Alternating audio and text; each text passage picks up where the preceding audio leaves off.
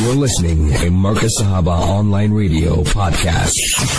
Well, it's exactly 15 minutes after 9 South African time. It's a beautiful night here in Johannesburg, here in Lenasia. Well, it's a bit cold, it's a bit windy, but of course we thank Almighty Allah subhanahu wa ta'ala. Whether it's cold, whether it's hot, we still make shukr, and we still always thank our beloved Allah, and we thank God always, for always, whatever Allah has placed it in front of us, we thank Him and we make shukr to our beloved Honorable Azza wa Jalla Amma Nawaluhu, our beloved Allah subhanahu wa ta'ala. To all the listeners out there who are tuning in and listening to the program, the discussion on this beautiful night, beautiful evening. I see many listeners. I've got from Senton, I've got from Marlborough, I've got from Ridgeway as well, who are listening to the program. And the questions, yes, you can send your questions in on 084-786-3132. 084-786-3132. International overseas listeners, +27 84-786-3132. Our topic this evening is how to overcome gambling. How do we offer support? Do we change them? Do we fight with them? Do we get them locked up?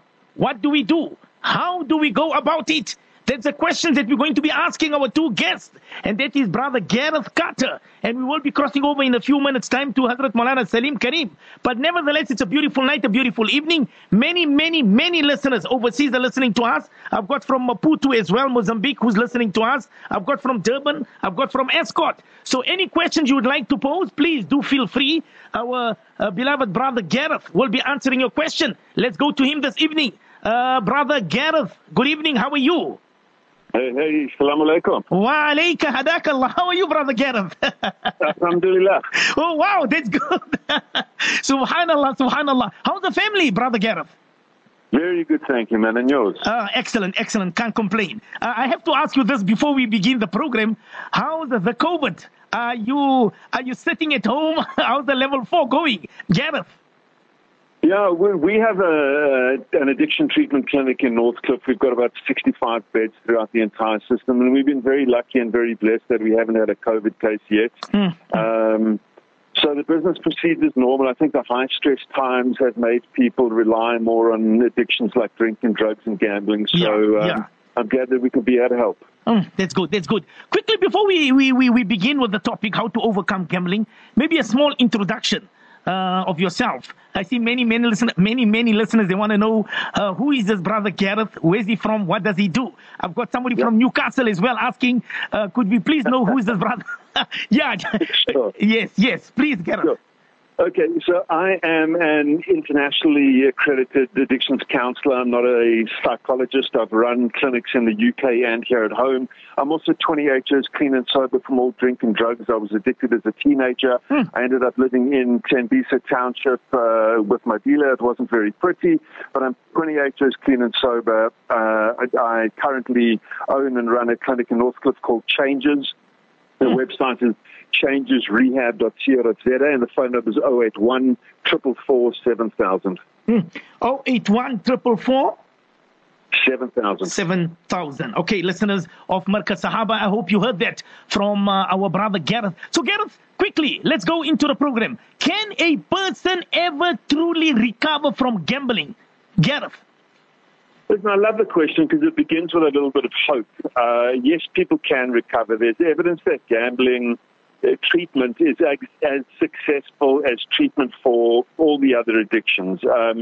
One of the key treatment components is CBT, which is cognitive behavioral therapy. It's a talk therapy, and it's proven to be very useful. And that's from the treatment side. From the patient side, it does require a degree of humility and motivation, and certainly a sustained effort across time for the restoration of one's life's meaning and purpose, and to get back on track. Well said there. And what signs do you need to look for to establish if someone is an addiction, he's a gambling addict? Gareth? Gambling addiction is known as several different things. The DSM-3, which is the Diagnostic and Statistical Manual of Mental Disorders, the third edition came out in 1980, and they called it pathological gambling. Since then, it's known as compulsive gambling or a gambling disorder. It's an impulse control disorder. So if you're a compulsive gambler, you can't control when you want to gamble, even if there's negative effects for you and your loved ones. So you'll gamble whether we win the rugby or we lose the rugby, whether you're up or you're down, whether you're broke or you're flush. You keep gambling regardless of the consequences. So you know that the odds are against you. You know that you can't afford to lose. You know that you're going to lose your job, your wife. It's going to. Yes. You're not going to have money to feed your kids. And you know what? You go ahead and do it anyway. To the listener, 084-786-3132. 084-786-3132. How can gambling be prevented, Gareth? Well, I just want to touch a bit on that second question there again, because all those things I listed are quite extreme. And like drink or drugs, some people can have a gambling problem without it being totally out of control. Problem gambling is any gambling behavior that is a problem. If it disrupts your life in any way, if you're preoccupied with it, if you spend more and more time or money on it, if you're chasing losses, I mean, it doesn't have to have, all fall down, lose your job, your wife, your kids, your house. You can have a middle-of-the-road, difficult problem, which also needs treatment and help. What was the last thing you asked? How can gambling be prevented? Like all addictions, the prevention is really around preventing early initiation of the problem. So most people that become addicted have started that behavior as a teenager. So also, if the community laws and norms are favorable towards the problematic behavior, that makes it, normalizes it. It makes it easier for me to start. And if I have people in my family who are doing it, it makes it easier. If I'm growing up with friends in my age group who are doing it, it makes it easier. So if we can stop all of those things, that helps to prevent the initiation and then the later devastating addiction. I just want to stop you there for a little while, Gareth. I've got a question from one of the listeners, and this listener is from Robertsham. Okay, and the listener says to your guest there, to Brother Gareth, I have a brother who is a recovering drug addict. On his recovery journey, he now goes missing and goes days on end at the casinos. He steals the car, he pawns the tires for money to gamble. We presume he's substituting his addiction. What can we do? This is anonymous sister from Robertsham. Gareth.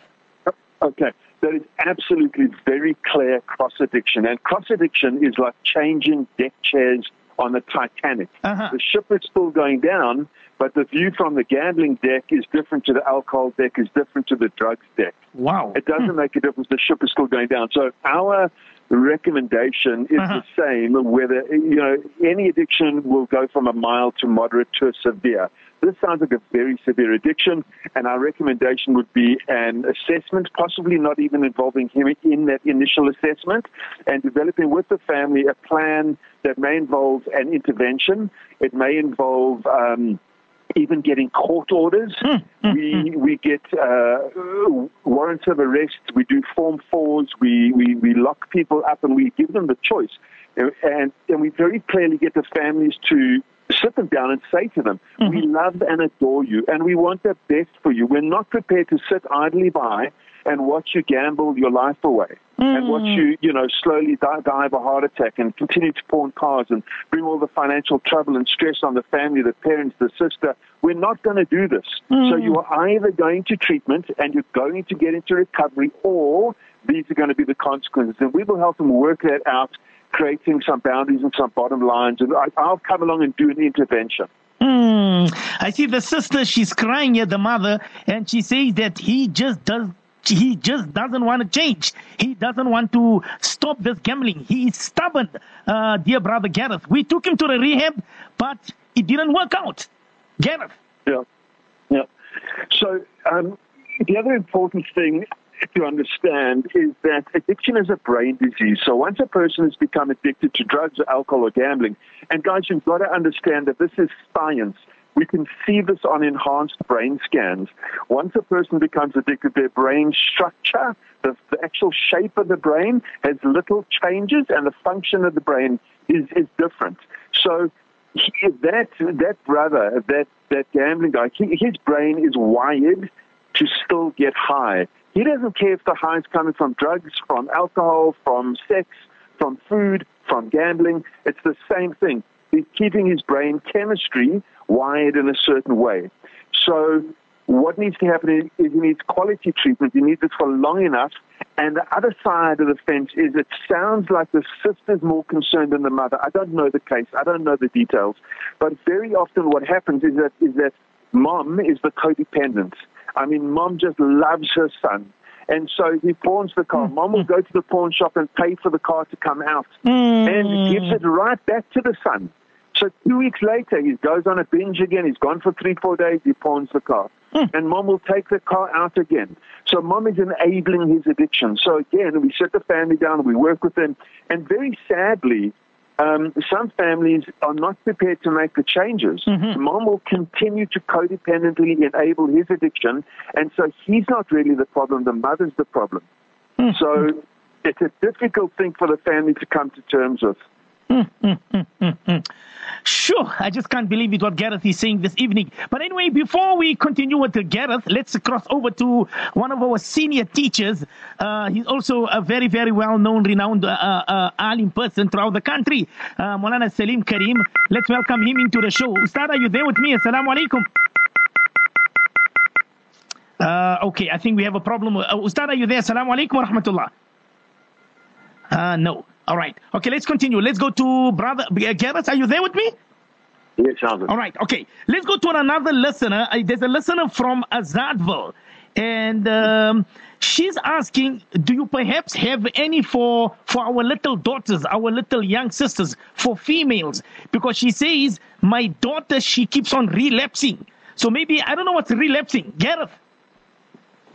Well, I'm not sure what she's relapsing on. If she's relapsing, if her primary addiction is a gambling one and she keeps returning to gambling, or, so each case can be very complex. She might have her primary addiction might be an eating disorder, which developed when she was 12 years old and she's at school, and some of her friends said that she was a little bit chubby and fat, and so she began to restrict her calories, and then she's cross-addicted to gambling. I don't know what it means by relapsing. Is that drink and drugs? Is it? I don't know. But if phone 081 444 7000 tomorrow morning, we will assess all these cases. The assessment's free of charge, and we'll help out where we can. Okay, I'm coming back to you with that word relapse. I see the sister just replied to your question. Let's go to Maulana Salim. Ustad, are you there? Assalamu alaikum wa rahmatullah. Wa alaikum salam wa rahmatullahi wa barakatuh. Maulana ahlan wa sahlan wa marhaban, and good evening to Brian. Nice to have you on the program. And may the Almighty bless you with good health, wisdom, and let us try to help the community with the experience that you have. And we hope that we could have peace in our life. We can treasure the bounties of Almighty, use it for the benefit of mankind, and not using wealth and ill-gotten wealth to destroy our families and morals. Ustad, just before we, just for correction, it's not Brian Blame, it's Brother Gareth Carter. Unfortunately, Brian could not make it this evening, so we got hold of Brother Gareth. Ustad. I apologize for that. Good evening to you, and may the Almighty bless you. And I'm sure with your wisdom and the way you go about handling these matters, I think our listeners will definitely enjoy the program and take the valuable advice that you shall give to them. We're sitting with about 17 questions in total to you and to Brother Gareth. There's a doctor wants to know, what is the Islamic viewpoint on gambling? Maulana Salim Karim. Ustad. Alhamdulillah wa kafa wa salamun ala ibadihi alladhina asfafa. Amma ba'du fa'udhu billahi minash shaitanir rajim. Bismillahir rahmanir rahim. قال الله تعالى إنما الخمر والميسر والأنصاب والأزلام رجس من عمل الشيطان فاجتنبوه. The Quran is very, very clear. إنما الخمر والميسر. Verily, wine and gambling is an evil. إنما الخمر والميسر والأنصاب والأجسام رجس من عمل الشيطان. It is a filth and an act of the devil. فاجتنبوه, stay away, far away, abstain. فاجتنبوه لعلكم تفلحون, so that you may gain success. You see, this ill-gotten wealth that we all are running behind, and this is greed. We are not content with what Allah has given to us. If we can just appreciate the bounties of the Almighty, and when you earn your own wealth with your own sweat, with your own effort, you can feel the difference compared to the money that you get, ill-gotten wealth, and that's what gambling is all about. So Almighty Allah has made it very clear in the Quran as far as Shariat is concerned. It's a no-go area at all. إِنَّمَا الْخَمْرُ وَالْمَيْسِرُ, verily alcohol and gambling, and all that goes with it, رِجْسٌ مِّنْ عَمَلِ الشَّيْطَانِ. It is something that is filth, something that is dirty. It's an act of shaitan, devil. لَعَلَّكُمْ تُفْلِحُونَ فَاجْتَنِبُوهُ, stay far away from it. وَمَا آتَاكُمُ الرَّسُولُ فَخُذُوهُ وَمَا نَهَاكُمْ عَنْهُ فَانْتَهُوا. Allah Pak in the Quran has clearly stated, وَمَا آتَاكُمُ الرَّسُولُ فَخُذُوهُ, whatever the Prophet of Allah has asked us to do, we should carry that out. And whatever he has asked us to stay away from it, we should abstain. So Islam is very clear. Islam wants you to earn halal wealth. See, Allah subhanahu wa ta'ala says, وَأَحَلَّ اللَّهُ الْبَيْعَ وَحَرَّمَ الرِّبَى. Allah has made business halal, and Allah has made interest haram. So ill-gotten wealth, it's a chance that you are taking. This is not acceptable. So in Islam, it's quite clear.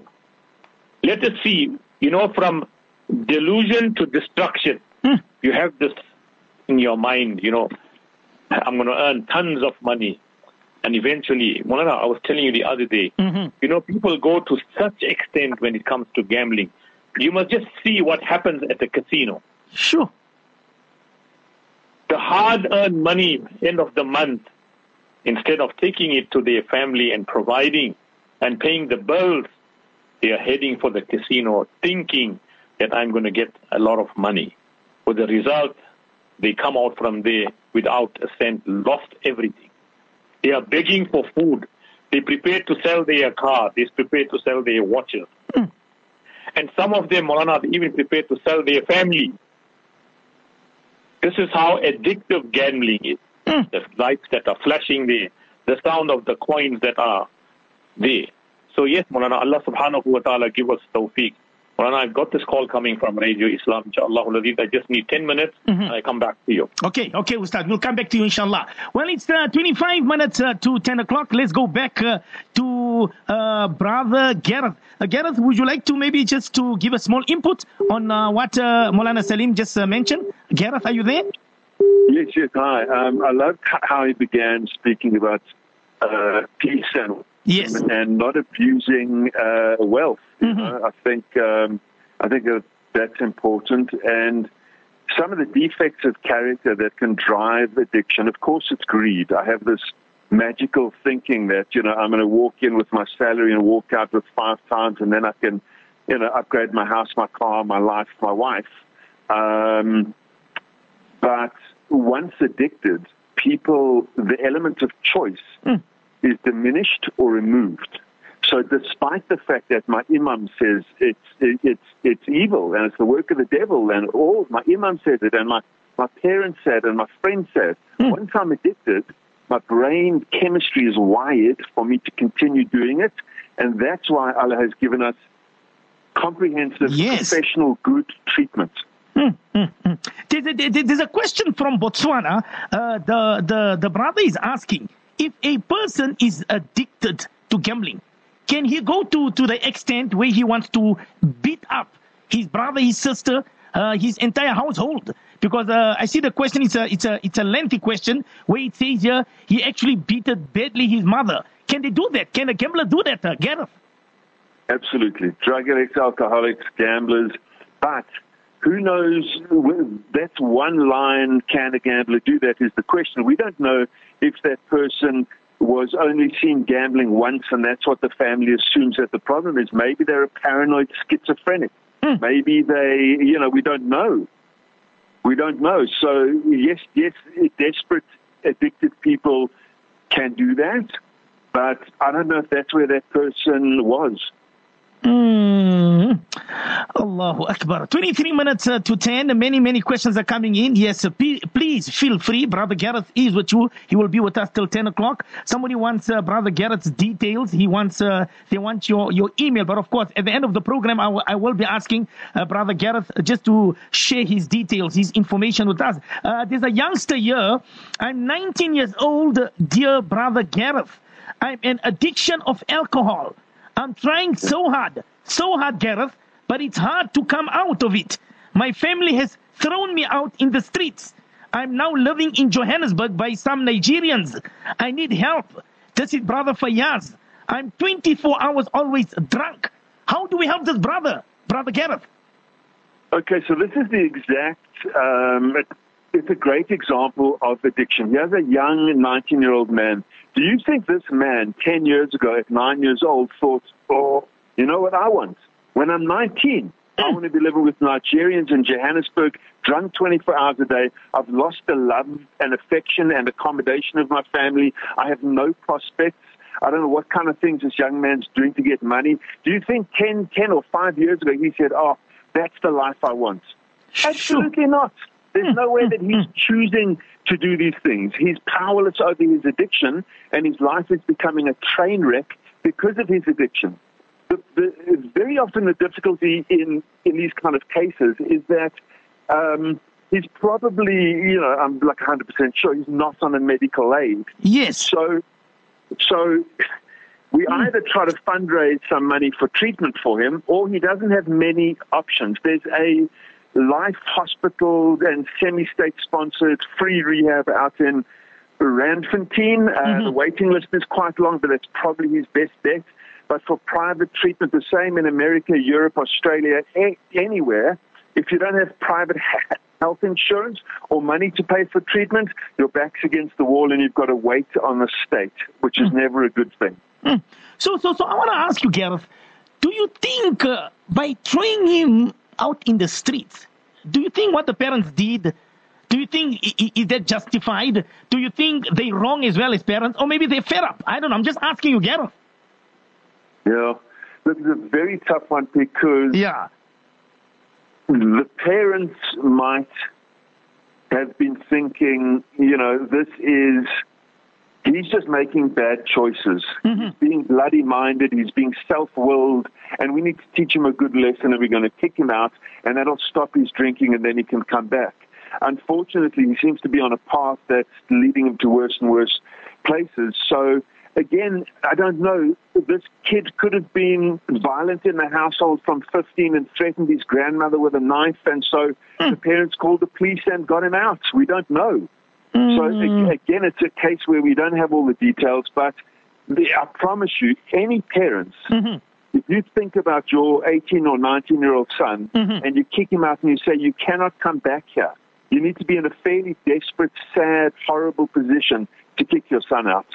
And that's the reality of addiction. It's a horrible thing. It's a horrible place. So the youngster is listening to you, Gareth. Again, I'm going to go to you again. This youngster, 19 years old, he's listening to you at the moment. What's your message? Does he move out from there? Where to? Where does he go to? Well, that's the difficulty, but get him at the end of the show. I'll give you the cell number. Yeah. He phones it tomorrow. He asks for me specifically. Yes. I will get him a bed somewhere, somehow, some way, and we'll get him into a low-cost, no-cost kind of rehab. But he really should be going to Narcotics Anonymous and Alcoholics Anonymous meetings. Those 12-step programs are so useful. Well, listeners, if you are listening, please don't take people's names. I see somebody's very angry this evening. He says, I don't care if my son has to die. It's better. What is better ridden than whatever. I don't know what the listener is saying here, Gareth. I think it's apparent as well. He says he's better off, better than dead, because we are suffering. Gareth, this is anonymous. Yeah. So what happens when your son is addicted? He's stolen your TV 4 times. He's sold your car. He's beat up your wife. Yeah. Parents get so hurtful and so at the end of their tether that, many parents express later feeling so guilty and so ashamed that they wish their son was dead, because if their son died, there's some closure. The mess and the havoc and the chaos is finished. And then the family can move on and start to repair themselves. My family kicked me out when I was 18 or 19. They said, you can't come back here. And it was terrible for all concerned. But it was one of the things that began to turn me around. And this was driven by my father. My mom was the codependent. She still wanted to give me a place to stay and hot water and food and buy me clothes and take care of me. And as it turns out, being kicked out was a great thing. So I'm shocked. How do you approach a gambler?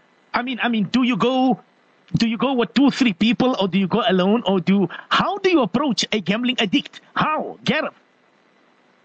Well, it depends on the severity of their condition. So if it's a mild gambling problem, we could provide outpatient group therapy and individual counseling and lectures. If it's a severe problem like that sister who sent in a text about the brother, that's a severe problem. And if he's unwilling to go for treatment, we would get a court order, and I would pitch up with a police van and show him the warrant of arrest and the court order and say, you're either coming with me to treatment now, the food's nice, the place is nice, the medical aid and your family's paying for long term and you're very, very lucky, or you get in the police van and they will get you in front of a magistrate within about 4 hours, and the magistrate's going to tell you exactly the same thing. You go to private treatment, or you wait in a jail cell until a bed becomes available in a state facility. Which one do you want? Now, I've done about 170 interventions. There was one guy from the UK who said, screw you, I'm going to go in the police van. As soon as the police cuffed him and kicked his feet out, because the police are a little bit different to the police in the UK, he immediately said, okay, I'll go to treatment. So when patients with severe addiction problems are presented with the reality of either come with me to nice treatment or go in a police van, they always choose to come to nice treatment. They're so grateful that they don't speak to their family for a month. They are angry and peed off, and they do not want to be there, but they can still get better. I see listeners in Newcastle, Gareth, in Middelburg as well, and in Bronkhorstspruit as well. They want to know from you if are there any rehabilitation facilities for gamblers, Gareth? Yes, but in this country it's problematic because the medical aids don't pay for gambling addiction treatment in an addiction treatment center. But they will pay for it in a psychiatric clinic. So there are several psychiatric clinics where your medical aid will pay for 21 days of treatment, and there's some ones that are better than the others. So again, phone the number at the end of the show, and let's see if there's an individual case, if we can help to guide you guys towards the right kind of clinics. If it's a severe one, they need long-term, and post the psychiatric clinic, they would come to us for long-term. But I just want to make a note about the problem with gambling addiction is much like cigarette smoking. Cigarettes and the UN Office on Drugs and Crime, every few years, gathers enough data and they release this big report. And in 2016 was the last one that I saw and read. Guess how many people died from drugs, legal and illegal drugs, in 2016 around the whole world? Give us a figure. Can you guess how many people? Let's say 5,000? No, 450,000 around the whole world, legal and illegal drugs. Guess how many people died from alcohol? 3 million people. Do you know how many people died from cigarettes? 7. So the problem with cigarettes, I mean, drink and drugs, the problems come quite quickly. Your boss, your wife, everybody begins to notice quite quickly. But the problem with cigarettes is that by the time there's warning signs which are affecting your health, you're dying of lung cancer and emphysema, etc. They're very serious illnesses that have high morbidity and low recovery rates. And it's the same with gambling, that by the time the family's had enough of the problem, the addiction is so far advanced that they've lost the house, the car, the medical aid, and they can't afford to pay for treatment. So I would really encourage anybody who knows that they have a problem or has a loved one who has a problem, get treatment early. Reach out for help early. I see there's a teacher here, Gareth. Of course, we don't have much time as well. Perhaps maybe we should continue with this topic. Maybe not next week, but of course, when you're available again. There's a teacher from Escort, and she says here, "Hi, Gareth. I'm a female teacher. I just want to bring it to your notice. Which is worse? Is it gambling? Is it alcohol? Is it drugs? Is it stealing?" Teacher from Escort, Gareth. Well, they're all pretty severe problems. And do I answer that from a moral perspective, from a client perspective, from an economic cost to the country, in each individual's life, in the family's life? It's really hard to say. Again, it would need to be assessed on an individual basis and look at one case and see what's going on before we could make those kind of judgments. Let's go back to Maulana Salim, and I've got a question for Gareth and Maulana Salim. I just want Maulana Salim to help this mother here. She's in a big problem as well. But let's cross over to Maulana. Ustad, are you there? Assalamu alaikum wa rahmatullah. Wa alaikum assalam wa rahmatullahi wa barakatuh. Jibran, I'm back. Sorry for that. No, not a problem. Ustad, we busy discussing regarding this gambling, myself and brother Gareth, and many questions are coming in. So there's a mother just sent a question right now. She wants to know from you and Gareth, my daughter, she is an addict of weed. So she wants to know, is that a big problem? Do you think on a long term she will be an addict? This is a mother from Johannesburg. To you, Maulana Salim, Ustad.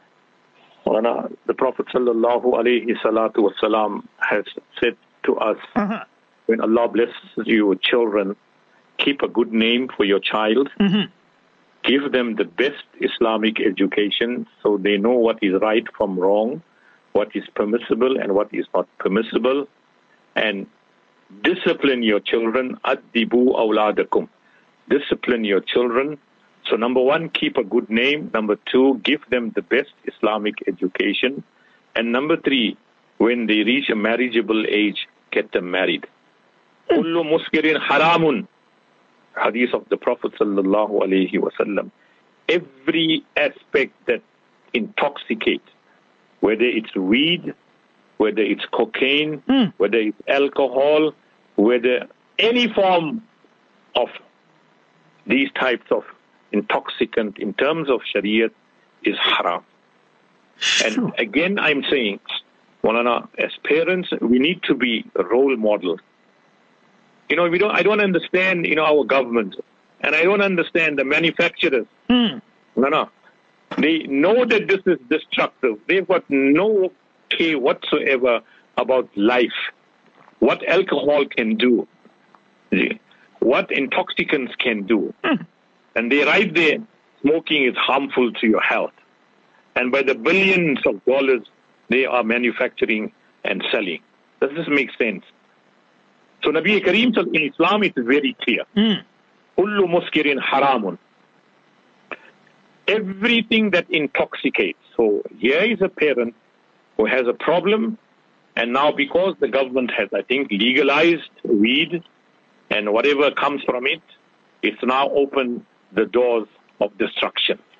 Because everything that you use, sometimes a doctor prescribes it, it's something, a Schedule 2 or Schedule 5 drug, I'm not sure. For medical reasons, you can understand. But for pleasure and long-term destruction, this body does not belong to you. Remember this, respected listeners, Allah subhanahu wa ta'ala has given you this body. This body requires rest. Rasulullah sallallahu alayhi wa sallam said, look after two things. Number one, value quality time. And number two, value your health. So it's common sense that those things that will destroy my health, my mind, and my body, why should I get myself involved in it? So from an Islamic perspective for this mother, maybe she should take her daughter, inshallah, to a psychologist. Maybe she needs some help. Why is she taking it? What kick is it giving to her? What is it doing to her mindset? Maybe they need to take her to a clinical psychologist. Maybe she's got issues in her life. She's finding comfort in this. And this is not the solution to her problem. Well said, Ustaz. Well, so, Gareth, do you think maybe perhaps it's her friends that because she's on weed? And do you think maybe on a long term, I don't know, do you think it will be a problem, Gareth? Yeah, look, I just want to touch briefly on what you were saying, because I'm no Islamic expert, but Islam is very clear that any kind of intoxication is haram. And you're supposed to find your rest and your peace and your power in Allah. So I think, for people who are leading that kind of life away from the mosque and Allah and Islam and that lifestyle, you're going to come into some kind of problems. And dacha is a major problem in this country. And when I was growing up, the dacha that was smoked then, the dacha today is about 200 times stronger. One of the most severe drugs that we see in the rehab is dacha. The patients come in psychotic. So young males will think they are Jay-Z and rap stars, and some of them think there's like snakes crawling underneath their skin, and some think there's something in the roof. So many people go psychotic from smoking pot. It's a very severe addiction. And by the time the mom's on the phone to your radio show saying, does she have a problem? She's got a problem because it's a problem for her mother. That's a drug problem. What I'm going to do, we don't have much time, so we got about 15 minutes left for the program. We're going to end at 10:05. I've got a very serious question just came in to Brother Gareth and to Maulana Salim. And I'm going to address this question to both of my guests. And I'm going to ask both of the guests, inshallah, just to give their advice, their input, maybe 3 minutes each, because there are so many questions that are coming in. Ustad, are you there with me, Ustad? Yes. I'm here. There's a sister who needs assistant, urgent help. And to you and to Brother Gareth, she says, I suspect my son is part and parcel of a gambling ring. His friends are dodgy, and they always have large amounts of money. Am I being paranoid, or should I address this? I found a black bag underneath my son's bed with 200 rand notes with a total amount of 170,000 rand. What do? I need urgent help. This is a sister from Randburg. To you, Maulana Salim, and to Brother Gareth. Ustad. Maulana, Allahu Akbar. Allah subhanahu wa ta'ala protect us. This is what I'm saying. As parents, we need to be vigilant as to the type of behavior our children are showing at home. The activities that they are involved with, the friends that they associate with, the places where they go to. Now imagine that amount of money is found by a young man. People work all their lives, Maulana, they weren't able to save that amount of money. Sure. Yeah, by the thousands and by the millions. Maulana, it's well said. You see, show me a gambler and I'll show you a loser. Sure. Show me a gambler and I'll show you a loser. The sure way of getting nothing for something. What is gambling, Maulana? Well said. The sure way of getting nothing for something. In the end, you're an absolute loser. So, this son, the parents need to investigate, inshallah, where did this money come? Because if that money is stolen, if it's money laundering, it's people who are using him as a mule, I don't know. So it requires investigation. The parents need to address the son and try to get to the bottom of where this money comes from. It's obvious the parent didn't give it to him. Definitely. Nor did the mother give it to him. Definitely. And nor is he in that position to own that type of money. The mother says... It's obviously a syndicate. There's somebody behind this Yes. who's asking him to keep that money. I may be wrong, but it just doesn't look good for a young man to have that amount of money cash in his house or under his bed. The mother says that to both of you, the mother says that she's afraid of her son being locked. But I mean, Ustad, 170,000, how are you going to hand over to your son, your own blood and flesh? Ustad? No, you have to be cruel to be kind. You have to be cruel to be kind. This is the problem, Maulana. We feel sorry and we condone the wrong of our children. And in the end, we sit with the problem. We sit crying the whole night, running from pillar to post, looking for help, looking for an attorney, looking for bail money, looking for all types of facilities to take your son out. Sometimes, Maulana, you need to be cruel to be kind. Sure. To bring this type of disgrace to the family, she shouldn't be scared. She should, inshallah, speak to an alim, speak to an attorney, or speak to a social worker, or speak to a psychologist, inshallah. Try and get help and get to the bottom. Maulana, today he brought a bag full of money. Tomorrow he'll empty that whole house. Astaghfirullah. When those drug merchants and those gamblers will come with guns, and make him empty his whole house. Maulana, there was one case of a young man. He used to gamble. And when he couldn't repay the debt, they came overnight and they took that expensive car. Maulana, it was a Lotus car. It was 2-3 million rand. Just took it like that. And they told the parents, this is what your child is owing to us. If you want to live and you want him to live, give us the car keys, and they left. So, Maulana, if you're going to condone this type of wrong things, you need to get help. This is what I'm trying to say. It is wrong, yes. I'm saying hate the crime, don't hate the person. But, Maulana, as parents, we need to also instill discipline and values in our children. I want to go to Brother Gareth. Gareth, what's your advice to the sister here? She says here to you and to Maulana Salim, she has contacted a police officer, but the police officer says that he will help them. She must just hand the money over.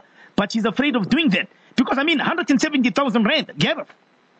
Oh. When you began to speak about this mother and her concerns for her son, I was immediately going to say, well, the mother must trust her intuition. If she feels like there's something wrong, that's just how she knows when there's something wrong. But when he said 170 grand, he's obviously involved in some kind of illegal activity. Yes. I would not involve the police. That policeman's going to take the money. Look, I don't know that policeman, but it's potential for a big hole that the money goes missing. I would try to engineer a situation where he gives that money back to whoever, what part of the food chain it needs to be in, give them back, and you send him to Durban for 2 years. You set him up in another life in, I don't know, somewhere for a long time. So I don't know. How do we help this the mother Gareth and to Maulana Salim? Because I can see the police are in now, and it's 170,000 rand. And she says here that my son doesn't want to own up. He says it's the friend's money. Come on, Gareth, 170,000 rand. Well, let's call the friend around to the house and let's give him back his money. Sure. And you, my dear friend, you now take that money and you go. And if you ever set foot on the property again, I'm getting a protection order and I'm going to have you arrested, and do not come here again. Yes, well, Ustad, what's your input, Ustad? Well, he needs to go in for interrogation. He's trying to cover up for his friend. Again, I'm saying, Maulana, there's a big syndicate who's doing money laundering. This is 170,000 is like play, Maulana. It's like few rands. No, Ustad. Millions of rands, Maulana, that is going through and slipping through.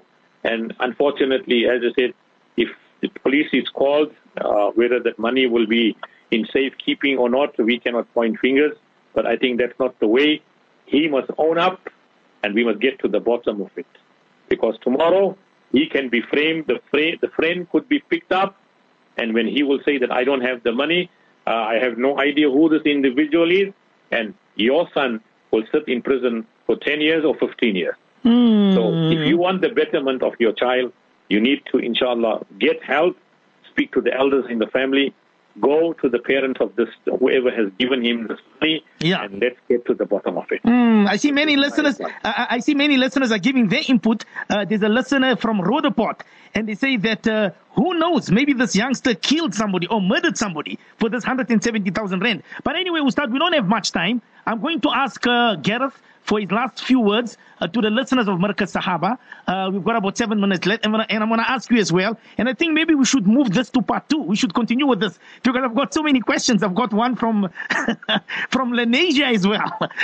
I've got one from Maputo as well. So I don't know if we should continue. I'm going to ask maybe Brother Gareth, what's your advice to all our mothers, sisters, fathers out there, to all the married couples? And there's a very sad one that just came in now, where it says that my daughter got hijacked, she got shot, and they took her car, Gareth, not realizing that the father was involved with this hijacking cars. He's a gambler. Yeah, that sounds pretty sick.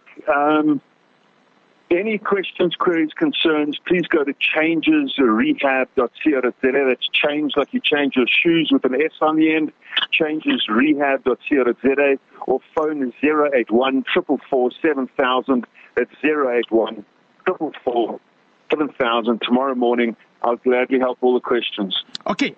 So just say it again, changesrehab.co.za. Yeah, All right, and the number is 081 444 7000. that's the one. All right. Gareth, before you leave us this evening, just your final input, your advice to all the listeners out there. If they are sitting in this situation, I mean, we spoke about a 19-year-old boy, Fayaz, who's at the moment sitting with the Nigerians. Their parents threw them out. He's out in the streets. What's your advice to all of the listeners out there, Gareth?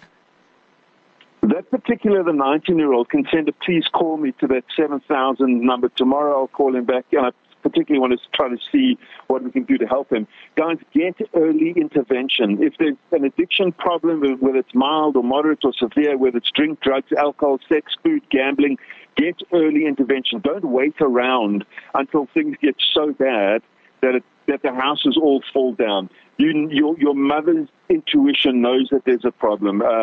We grow up amongst each other. We know our friends, our community, our families. We know if there's a problem. Don't be scared to address it. And get early intervention. Get help early. The outcomes are much better. Okay, Gareth. Oh, and yes. I would love to do a part 2 and a part 22. I love that.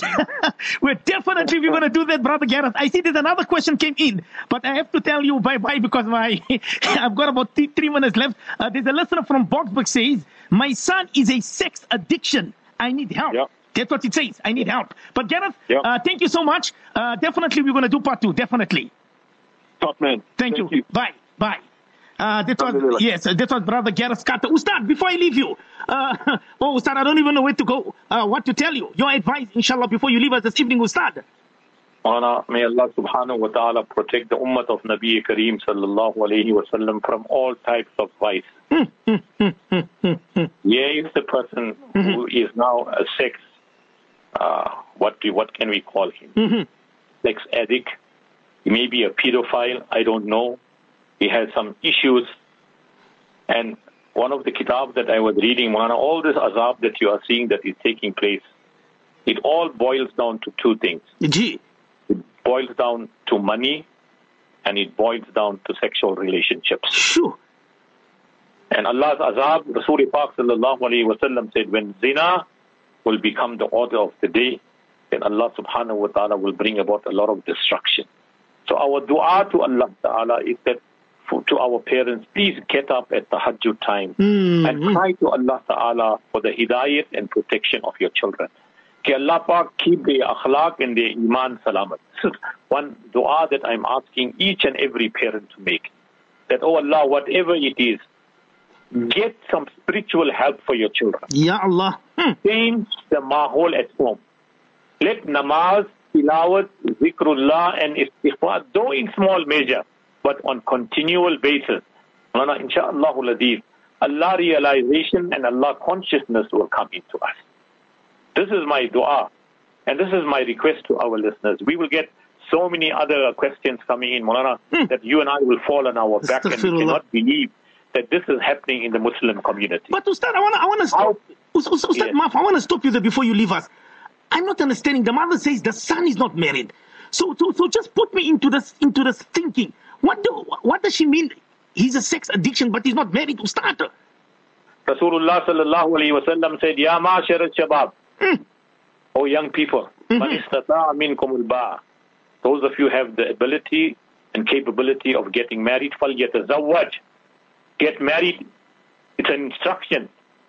فَإِنَّهُ أَغَضُّ لِلْبَصَرِ.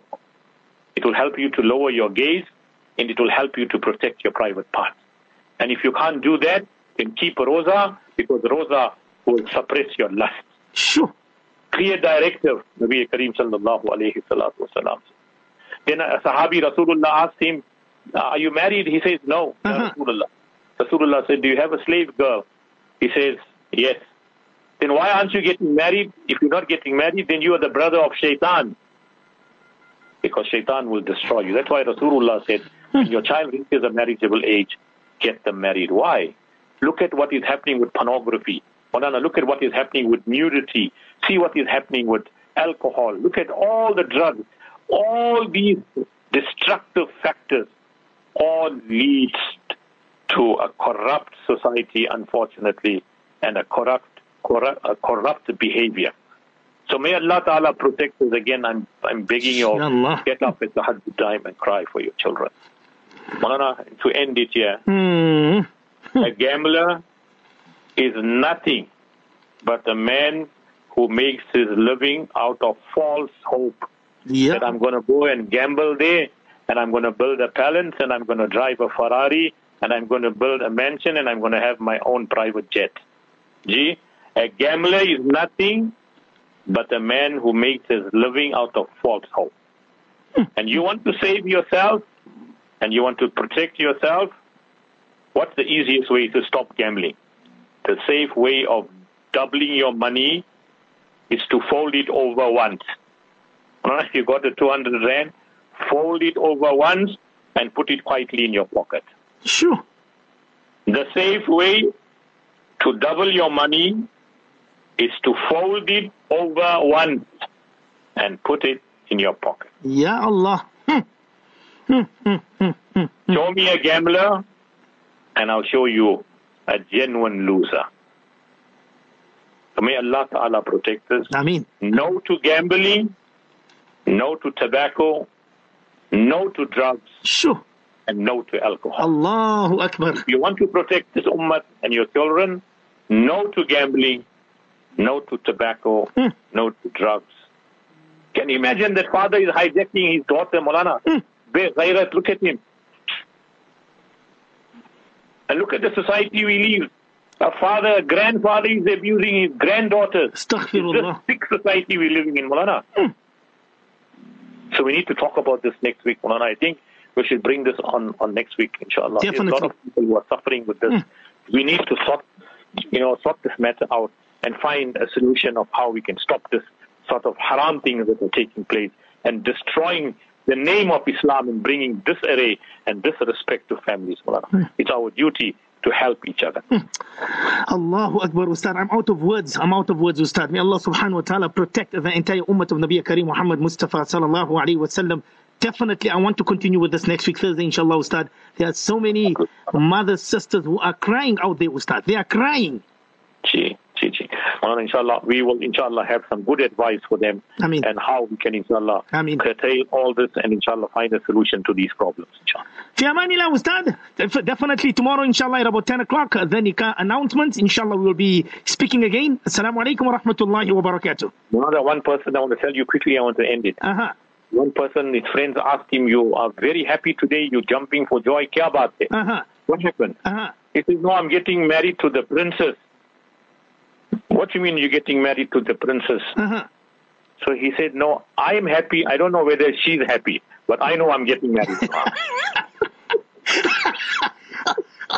We live in this false world, Mana. Ustad! We have this thing. Astaghfirullah. Fi amanillah. As long as he's happy, he's not worried.